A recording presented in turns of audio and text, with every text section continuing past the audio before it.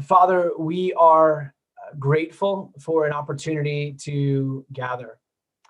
That here, even doing that in a digital way, that just feels so, even for me right now, disjointed from what would be preferable. That you have, that you've been meeting with us over the past year in these digitally mediated spaces, and so we pray that you do it again. That through prayer, through reading and hearing Scripture, through studying and teaching on it, that we might together receive a more full, broad picture of what it means that you are our King. And we pray. Amen. And as soon as it was morning, the chief priests held a consultation with the elders and scribes and the whole council. And they bound Jesus and led him away and delivered him over to Pilate.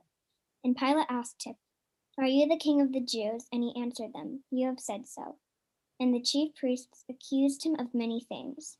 And Pilate again asked him, "Have you no answer to make? See how many charges they bring against you." But Jesus made no further answer, so that Pilate was amazed. Jesus, after his betrayal and arrest in the Garden of Gethsemane and his subsequent trial before the religious council, now stands before the Roman governor Pilate. Under questioning, he confirms the same truth that he declared to the high priest. He is the king. End of the conversation. The mic drops, so to speak. Tonight, as we gather together to read and reflect on Mark 15 and the death of Jesus, the question that propels us through this story is this: if Jesus is king, what sort of king is he? And how is his kingdom inaugurated? How does his reign come about? 2,000 years ago, Jesus was clothed, crowned, paraded, lifted up, and enthroned as king. But what we see on Good Friday is the scandal like no other. He's the crucified king. This plan, put into place from the very heart of the God of love, Father, Son, and Spirit, all working together as the Son entered into the darkest parts of humanity's story. And more than just entering into them, he also allows these things to enter into him. The battle for the kingdom takes place not on a bloody field, but on a bloody cross. His defeat of death came by letting death defeat him. On Good Friday, our king was enthroned. Mark 15, beginning in verse 6. Now at the feast, he used to release for them one prisoner for whom they asked. And among the rebels in prison who had committed murder in the insurrection, there was one man called Barabbas. And the crowd came up and began to ask Pilate to do as he usually did for them. And he answered them, "Do you want me to release for you the king of the Jews?" For he perceived that it was out of envy that the chief priests had delivered him. But the chief priests stirred up the crowd to have him release for them Barabbas instead. And Pilate said to them, "Then what shall I do with this man you call the king of the Jews?" And they cried out again, "Crucify him." And Pilate said to them, "What evil has he done?" But they shouted out all the more, "Crucify him." So Pilate, wishing to satisfy the crowd, released for them Barabbas. Having scourged Jesus, he delivered him over to be crucified. Jesus was blameless. This all was one giant miscarriage of justice. Sure, this rabbi from Nazareth was making some grandiose claims, but he hadn't done anything truly wrong.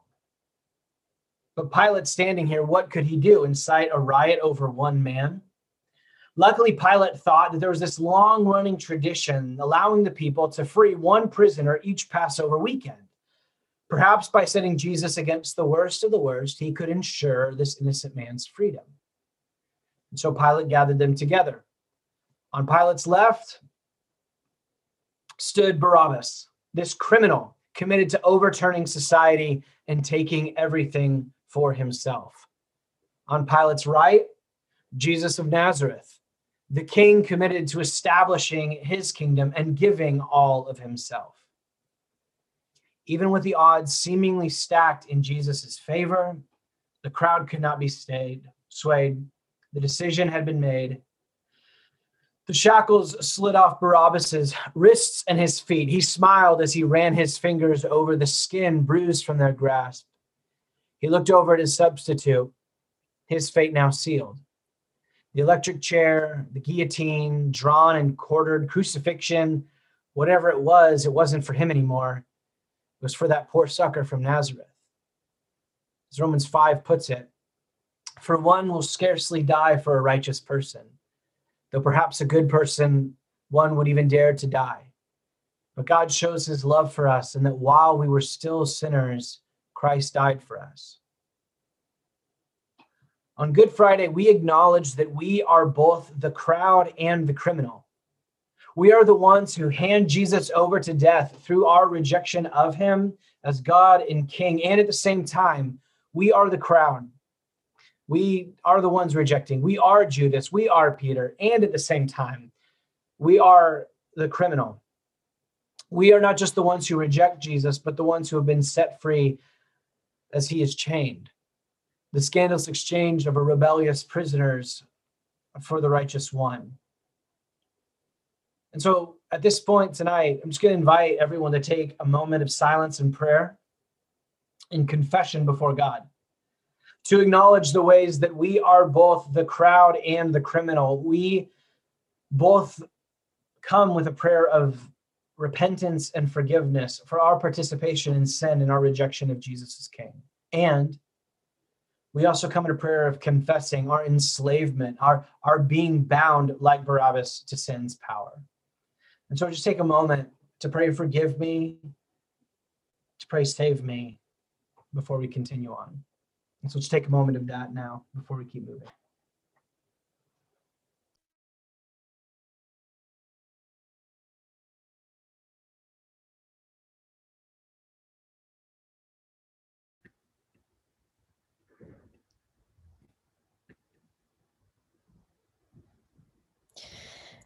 And the soldiers led him away inside the palace, that is, the governor's headquarters, and they called together the whole battalion. And they clothed him in a purple cloak, and twisting together a crown of thorns, they put it on him. And they began to salute him, "Hail, King of the Jews!" They were striking his head with a reed, and spitting on him, and kneeling down in homage to him. And when they had mocked him, they stripped him of the purple cloak, and put his own clothes on him, and they led him out to crucify him. The blameless criminal king was led away from the Roman guard, scourged as the guards repeatedly whipped bits of glass, metal, and bone into his body. Alongside this, he was stripped naked, standing vulnerable, ashamed, and afraid. The Roman guards adorned him in this cape of royal colors, kneeling before him. They set this crown upon his head, all of this in this abusive mockery, this bullying. By simultaneously, underneath all of this, they are pointing to the unseen reality of this moment. The king is being readied for his big moment. And here as this is happening, What's happening is the shame, the fear, the evil, the abuse, the anger, this darkness that resides not just within our world, but we find within ourselves, the things that not only we have done, but what's been done to us. Jesus bore it all. Not only the battalions 2,000 years ago, but all of ours today. You see, here on Good Friday, Jesus stands like this all open door to all of our sorrow, all of our suffering, all of our guilt, despair, and horror. He receives our abuse directed at him, and he stands with us as the abused. Everything that keeps us awake at night, both that which we have done and that's what's been done to us. The shameful, bloodied king looks to humanity and says, "Me too." Everything that cannot be escaped, he turns to meet it and he claims it as his own. "This is mine now," the king says. And he embraces it with all that is in him, each dark act, each dripping memory, as if it were something precious, as if it were a child tottering into their father's arms. But looking over human history and our own stories, there's just so much of it. So many injured children, so many locked rooms, so many bombs in public places, so much vicious zeal. So many bored teenagers at roadblocks, so many drunk girls at parties that someone thought they could have a little fun with, so many tear-soaked pillows, so many school shootings, so many jokes that go too far, so many babies torn from their mother's arms, so many lingering lustful looks, so many empty bottles, so much lonely anger, so much self-obsessed religion, so many mass graves, so much world-ruining greed, so much sick ingenuity, so much bruised and burned skin, so much pain, so much evil, so much suffering, guilt, fear, and shame. On Good Friday, the world the King claims him. It locks him round and drags him down. On this Friday, Jesus turns his bruised, bloodied face towards you and me in this moment and accepts everything we have done to others and everything others have done to us. The door of his heart is wedged open wide, and in rushes this whole venomous flood, the vile and churning tides of cruelties and failures and secrets. Let me take that from you, the King pleads. Why don't you give it to me instead and let me carry it? Let me carry you, all of you. I am big enough. And I'm wide enough. I am not what you were told. I am the friend who will never leave you. I am the light your shame cannot extinguish. I am the bread broken for you. I am the blood poured out for you. I'm the door where you thought there was only a wall. I am the shepherd rescuing my flock. I am change and hope and possibility. I am what comes after deserving. I am gift without cost. I am the way God so loved the world. I am the truth that you are more loved than you dared believe. I am the life you never thought possible. I am. Before the foundations of the world, I am. Mark 15, verse 21. And they compelled a passerby, Simon of Cyrene, who was coming from the country, the father of Alexander and Rufus, to carry his cross. And they brought him to the place called Golgotha, which means place of a skull. And they offered him wine mixed with myrrh, but he did not take it.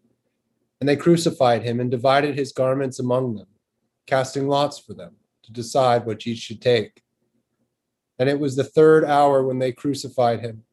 And the inscription of the charge against him read, "The King of the Jews." And with him they crucified two robbers, one on his right and one on his left. This inauguration parade arrives to the place of the skull. The centurion guard again strips Jesus naked, vulnerable, ashamed before the crowd, and they bring him to his cross. As he is laid down on this piece of wood, the hands that fed the hungry and healed the sick are pierced and pinned. The feet that carried the good news of the arrival of the kingdom of God, the feet that walked on water, that were washed by Mary Magdalene too, are driven through and pinned to the tree. The little boy held up by his mother in that manger that first Christmas 33 years ago is now hoisted up where all can see, lifted up with two criminals to his right and left, Mark tells us. Just a few chapters earlier, two of Jesus' followers, James and John, came to Jesus with a request. When you are in your glory, let us sit alongside you, one on your right and the other on the left. Jesus' response to the disciples is those two spots are set apart for someone else. And here at the place of the skull, Jesus is lifted up. And on his right and left are not James and John or Moses and Elijah, no prime minister and secretary of defense. It's two criminals. The inference here is the cross is his moment of glory. His enthronement is his crucifixion. His throne is his cross.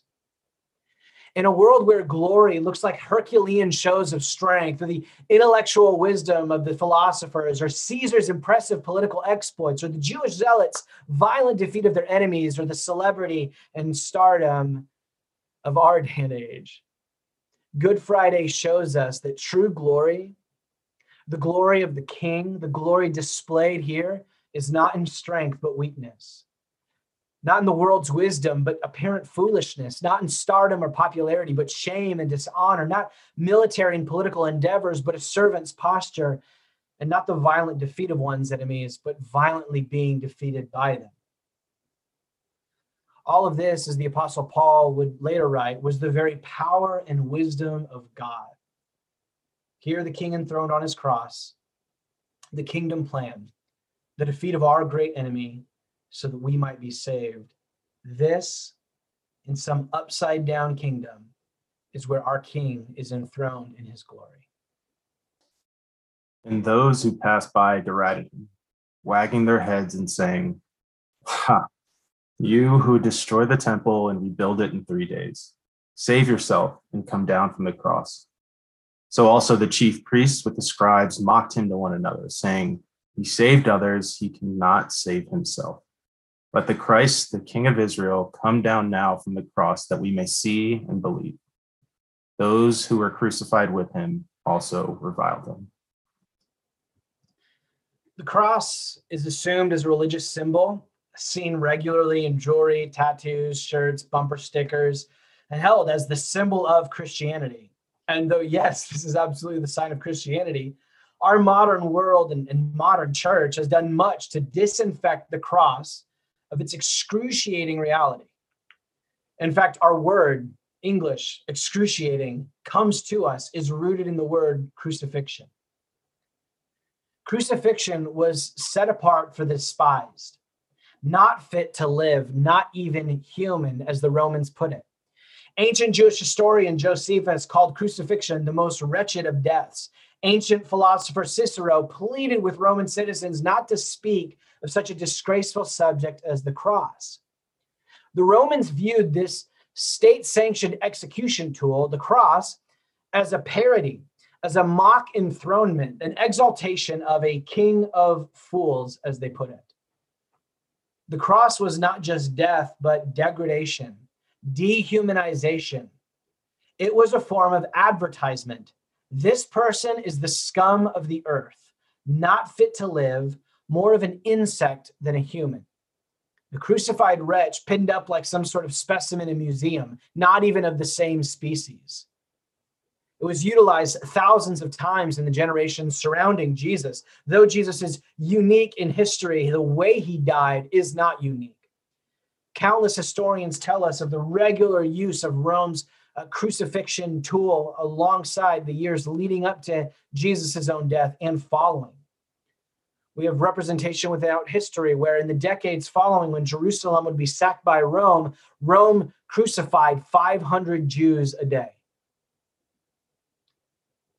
The poor soul left dangling there like an animal. And what many have referred to as the closest consideration and comparison that we have with American history is that as we look at the cross, we are looking at an ancient Palestinian lynching. The way people treat people who they deem as not people. And this evil is not some ancient reality, but the beastly subhuman nature of how we treat one another.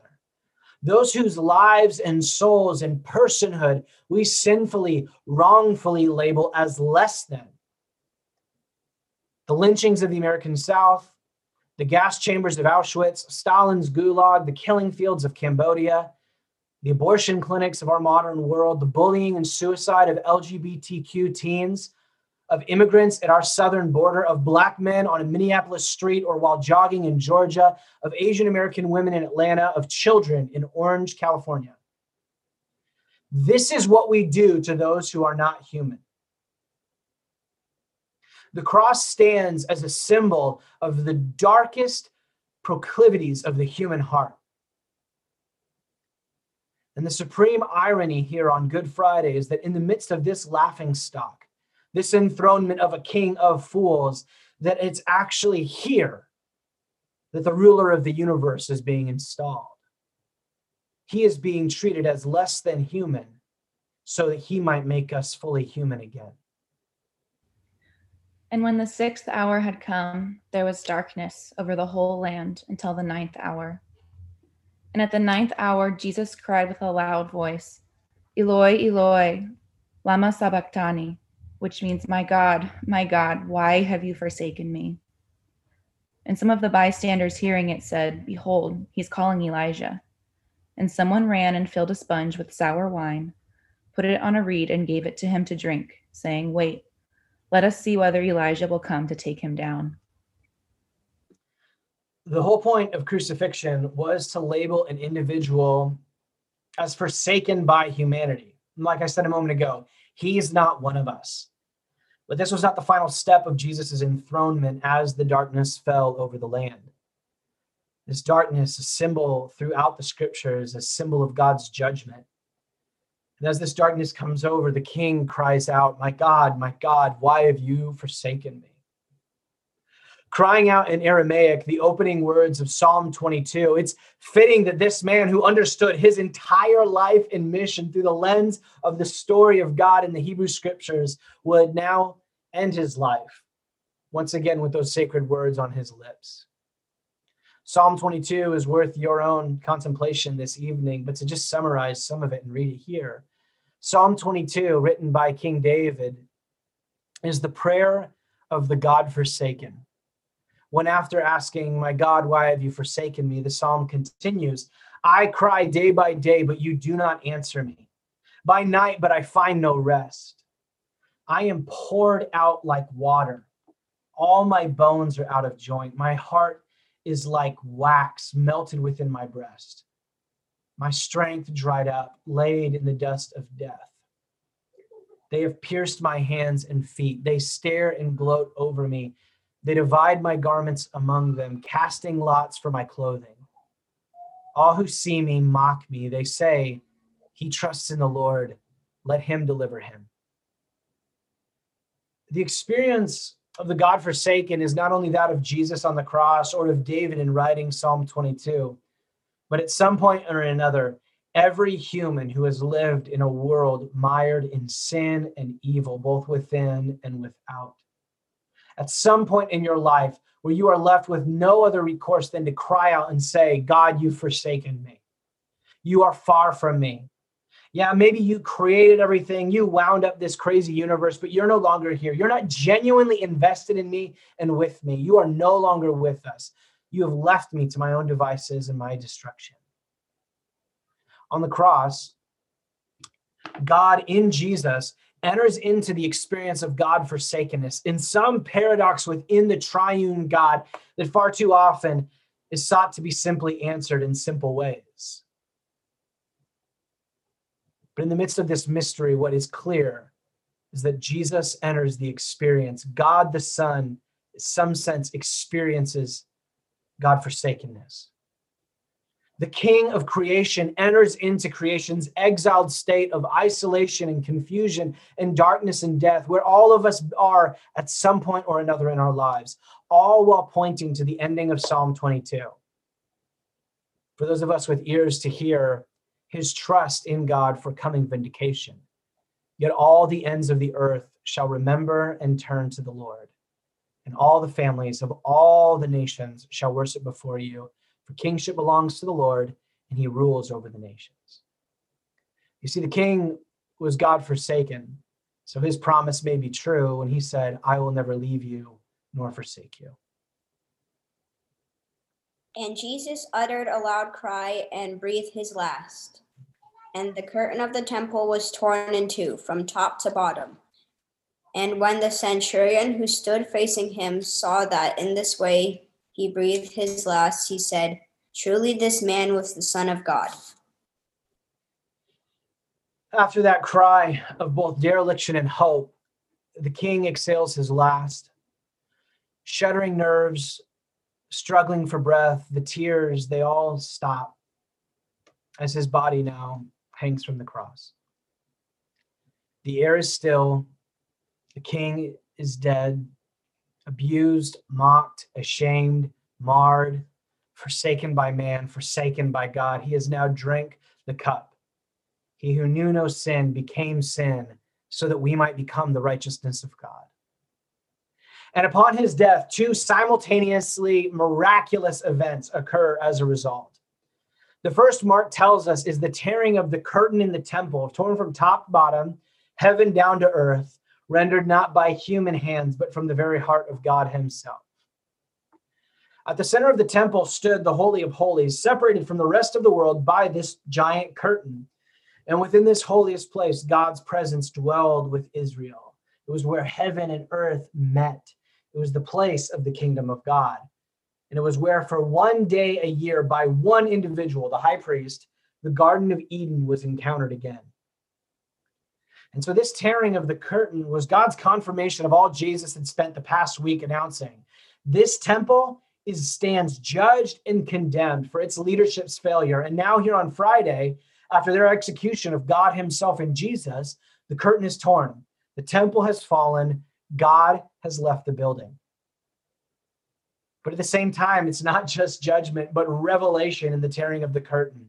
The veil is no longer needed because in Jesus' death on the cross, God's presence and glory, the overlap of heaven and earth, the kingdom of God, the Garden of Eden has now become manifest. God has left the building. What was hidden behind the veil for generations has now been set before the world on a Roman cross. The curtain has been torn. The kingdom has arrived in the crucifixion of Jesus. And this kingdom is no longer set apart for Israel alone, but back to Psalm 22, for all the families of all the nations. Which brings us to the second miraculous event in the wake of the crucified and enthroned king. Standing by the cross, witnessing the death of this righteous, innocent king, this Roman centurion makes the history-splitting declaration, truly this man was the Son of God. As a Roman, and especially as a centurion, as a member of the military, Son of God was wrapped up in his political, theological grid and worldview. Caesar was the Son of God, this ruling, divine, human king. And here our centurion now makes this beautifully treasonous decree that no human in Mark's gospel has made up to this point. This is the Son of God. This is the true King of the world. The climax of the story, not just of Mark 15, but of Mark's gospel, the human declaration of the identity of humanity's true king, comes from the very individual who hours ago mocked, beat, crucified, and killed him. Good Friday looks you and I in the eyes and screams at the top of its lungs from the top of the place of the skull, there is no one too far for the Son of God, from the true king's reach. It's not a matter of what you have or haven't done, but whether you join in with the centurion and the billions throughout history to declare, truly this man was the Son of God. This is our true king. Before we get carried away, is the centurion's decree too little, too late? Son of God, true king or not, he's dead. There were also women looking on from a distance, among whom were Mary Magdalene and Mary, the mother of James the younger and of Joseph, and Salome. When he was in Galilee, they followed him and ministered to him. And there were also many other women who came up with him to Jerusalem. And when evening had come, since it was the day of preparation, that is, the day before the Sabbath, Joseph of Arimathea, a respected member of the council, who was also himself looking for the kingdom of God, took courage and went to Pilate and asked for the body of Jesus. Pilate was surprised to hear that he should have already died. And summoning the centurion, he asked him whether he was already dead. And when he learned from the centurion that he was dead, he granted the corpse to Joseph. And Joseph bought a linen shroud, and taking him down, wrapped him in the linen shroud and laid him in a tomb that had been cut out of the rock. And he rolled a stone against the entrance of the tomb. Mary Magdalene and Mary, the mother of Joseph, saw where he was laid. Here we find at the foot of the cross three named and many other women who we're told have been with Jesus through it all, following him, his disciples, even financially supporting his ministry over the past 3 years. The rest of all the male disciples are all off hiding since the Garden of Gethsemane, or in Peter's case, after his 3 rejections. Yet here stand these faithful women, closer than the rest, as witnesses to the story. Everything you and I have just read tonight was because they were there. Like these courageous women, we find another individual who shows up late, at least in Mark's telling, to the story, Joseph of Arimathea, this rich member of the council who requests for the body of Jesus not to be left like the thousands of crucified people before and after Jesus to be picked over by crows. His request is granted. He has the corpse of the king prepared, set into his own family tomb. And as the giant stone rolls into place, those faithful disciples, those women, watch as our story seemingly comes to a close. It's over. The king is dead. The movement has ended. It was fun while it lasted, but it's over now. How are you feeling about your life if you're one of these women? There was this dream and hope given by Jesus about another sort of world and life possible, one shaped by the arrival of the kingdom of God, of healing and forgiveness and justice, possibility and joy. But that dream, along with its herald and king, now lays dead in Joseph's tomb. He could save others, but he couldn't save himself. The creeping darkness of reality washes over them. Here, they receive those stark wake-up call of how the world really works.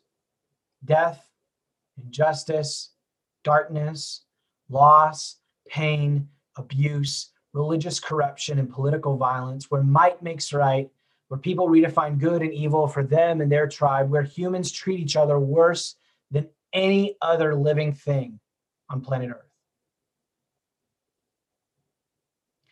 Chimpanzees didn't invent the cross. To be a human, this is how life is, and this is how the world is. And with that stone locking into place, it's a loud sound that reverberates and sets these disciples in their place. It was fun while it lasted, but that's not how the world really is. But what if? Just what if there is a power stronger than death? And what if there is a king and kingdom greater than the vile tides of humanity and our corruption? What if there is a love stronger than death? What if? This is the question which drives us through this weekend towards Sunday.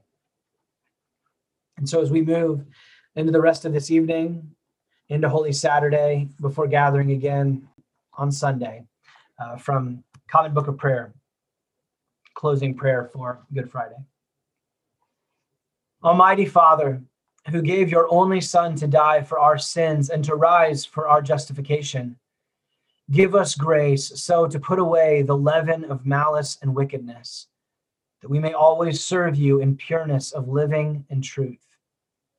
Through Jesus Christ, your Son, our Lord, who lives and reigns with you and the Holy Spirit, one God, now and forever. Amen. Go in peace. We'll see you Sunday morning.